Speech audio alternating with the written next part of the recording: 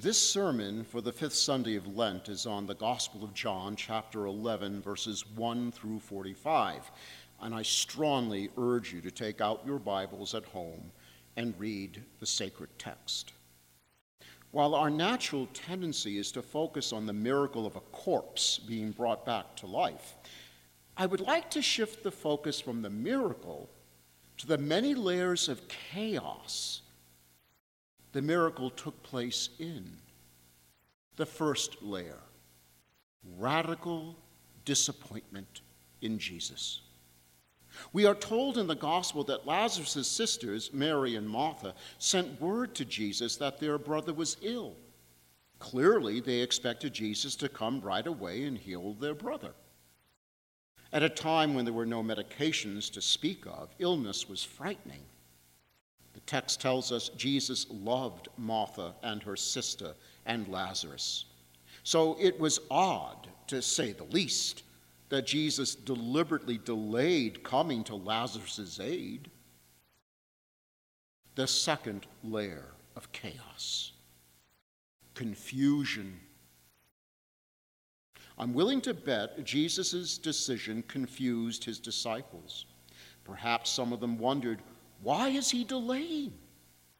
If that is how he treats a friend he loves, would he do that to me?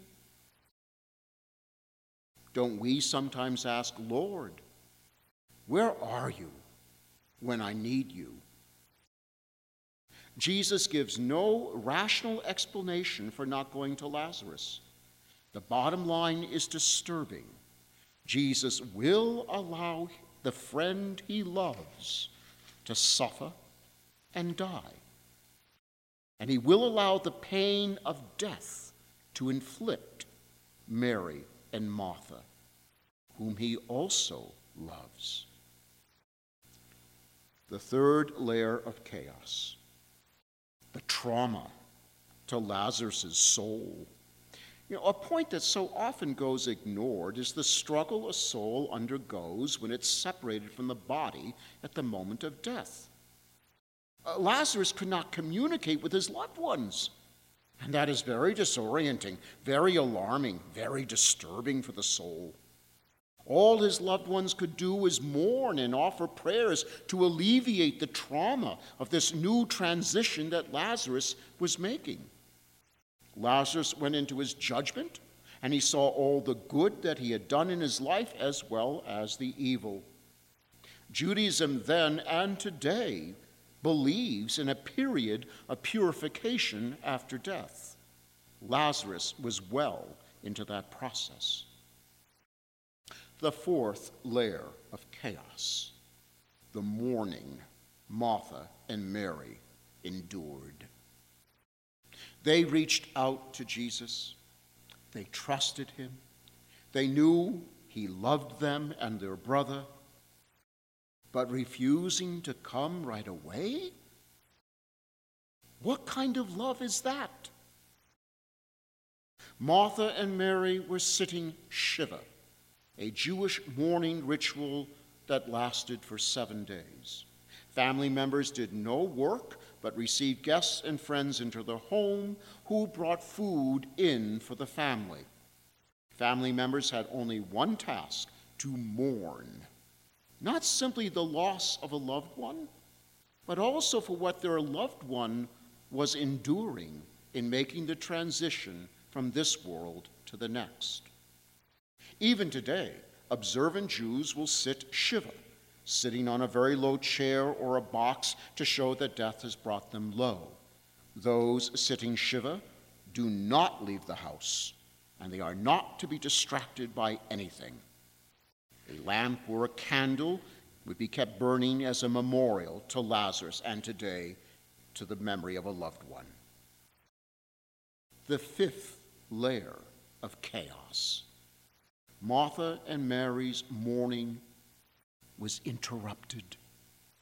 The gospel tells us that Jesus arrived in Bethany, where the sisters lived, 4 days after Lazarus died. Why 4?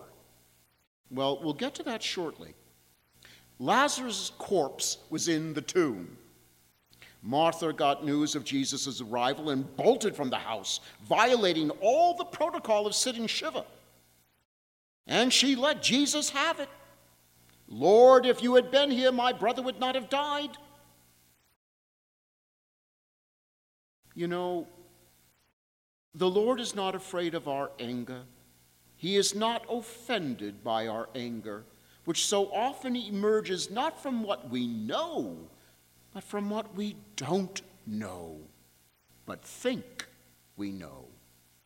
Still, and this is critical, Martha allowed herself, despite her anger and inner turmoil, to be consoled by Jesus. Do we allow that? Then Martha went to Mary and told her, the teacher is here and is asking for you. Now, Jesus knew that Mary was observing Shiva. He knew it was utterly inappropriate to ask her to leave the house, and certainly Mary knew she shouldn't, but she did. And when she saw him, she fell at his feet and also stated the obvious. Lord, if you had been here, my brother would not have died. The gospel tells us that those who had come to observe Shiva also followed Mary, thinking she was going to the tomb to weep there. And what does that tell us? Chaos is infectious. And what was going through their minds when they saw Mary fall at Jesus' feet and address him as Lord? The sixth layer of chaos, Jesus' human experience. Yes, he is God. Yes, he shares the fullness of divinity with his Father. Yes, his word has all the power and authority of his Father's word. And yet the gospel tells us when Jesus saw her, Mary, weeping, and the Jews who had come with her weeping, he became perturbed and deeply troubled and said, "Where have you laid him?" They said to him, "Sir, come and see." And Jesus wept. Why did Jesus weep? Why did God cry? The ancient fathers of the church were very much intrigued with this event and offer a variety of explanations. Hippolytus, around the year 230, wrote, Jesus wept to give us an example of sympathy and kindliness toward our fellow human beings. St. Ephrem the Syrian, a great ancient poet, wrote around the year 365, his tears were like the rain, and Lazarus like a grain of wheat, and the tomb like the earth. St. Augustine, around the year 390, wrote, why did Christ weep except to teach us to weep? St. Peter Chrysologus, around the year 415, wrote, Christ was deeply agitated with his inner organs all in turmoil because at this point he was going to raise up only Lazarus and not yet all the dead. The ancient fathers perceived Jesus' humanity united to ours when confronted with death, while at the same time as God, he knows how things will end. The seventh layer of chaos, robbing death of its human trophy. Jesus ordered that the stone in front of Lazarus' tomb be taken away. At this, Martha pleaded with him, Lord, by now there will be a stench. He's been dead for 4 days. She calls him Lord, yet note how she is trapped in the death of unbelief. Would it be fair to ask if that describes us at times? Even those in the crowd of mourners acknowledged that Jesus healed a man born blind, something never known to have happened, and questioned why Jesus didn't do something to prevent Lazarus from dying. Jesus delayed his arrival until 4 days after Lazarus' death. Why? So his corpse would be well into the process of decomposition with absolutely no possibility of being restored. Jesus would show that his divine authority extends beyond death and decomposition.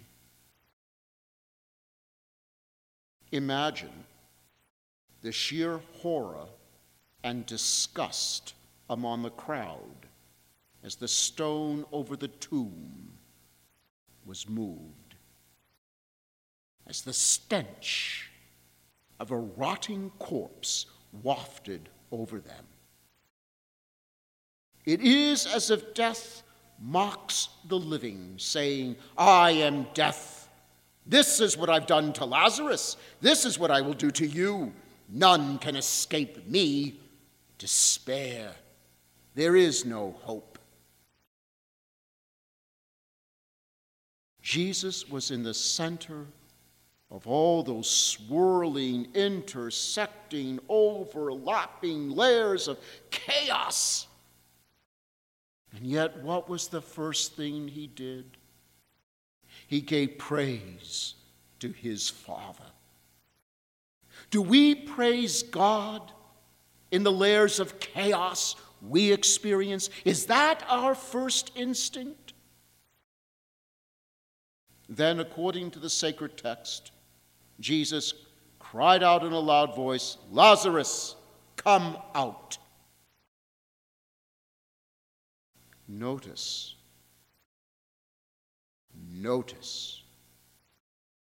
Jesus called his friend by name. There were 2 previous resurrections from the dead. The only son of the widow of Nain, Jesus simply said, "Young man, get up." The daughter of a synagogue official, he simply said, "Little girl, get up." But here, he called Lazarus by name. This is important, because when we are raised from our graves, Jesus will call us by our names, because if we are faithful to him, he will address us as his friends that he loves.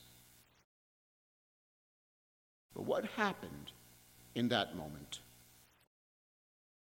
Just as the Father's word brought all things into existence in the mystery of creation, so too the Son's word brought Lazarus back into existence in the mystery of recreation.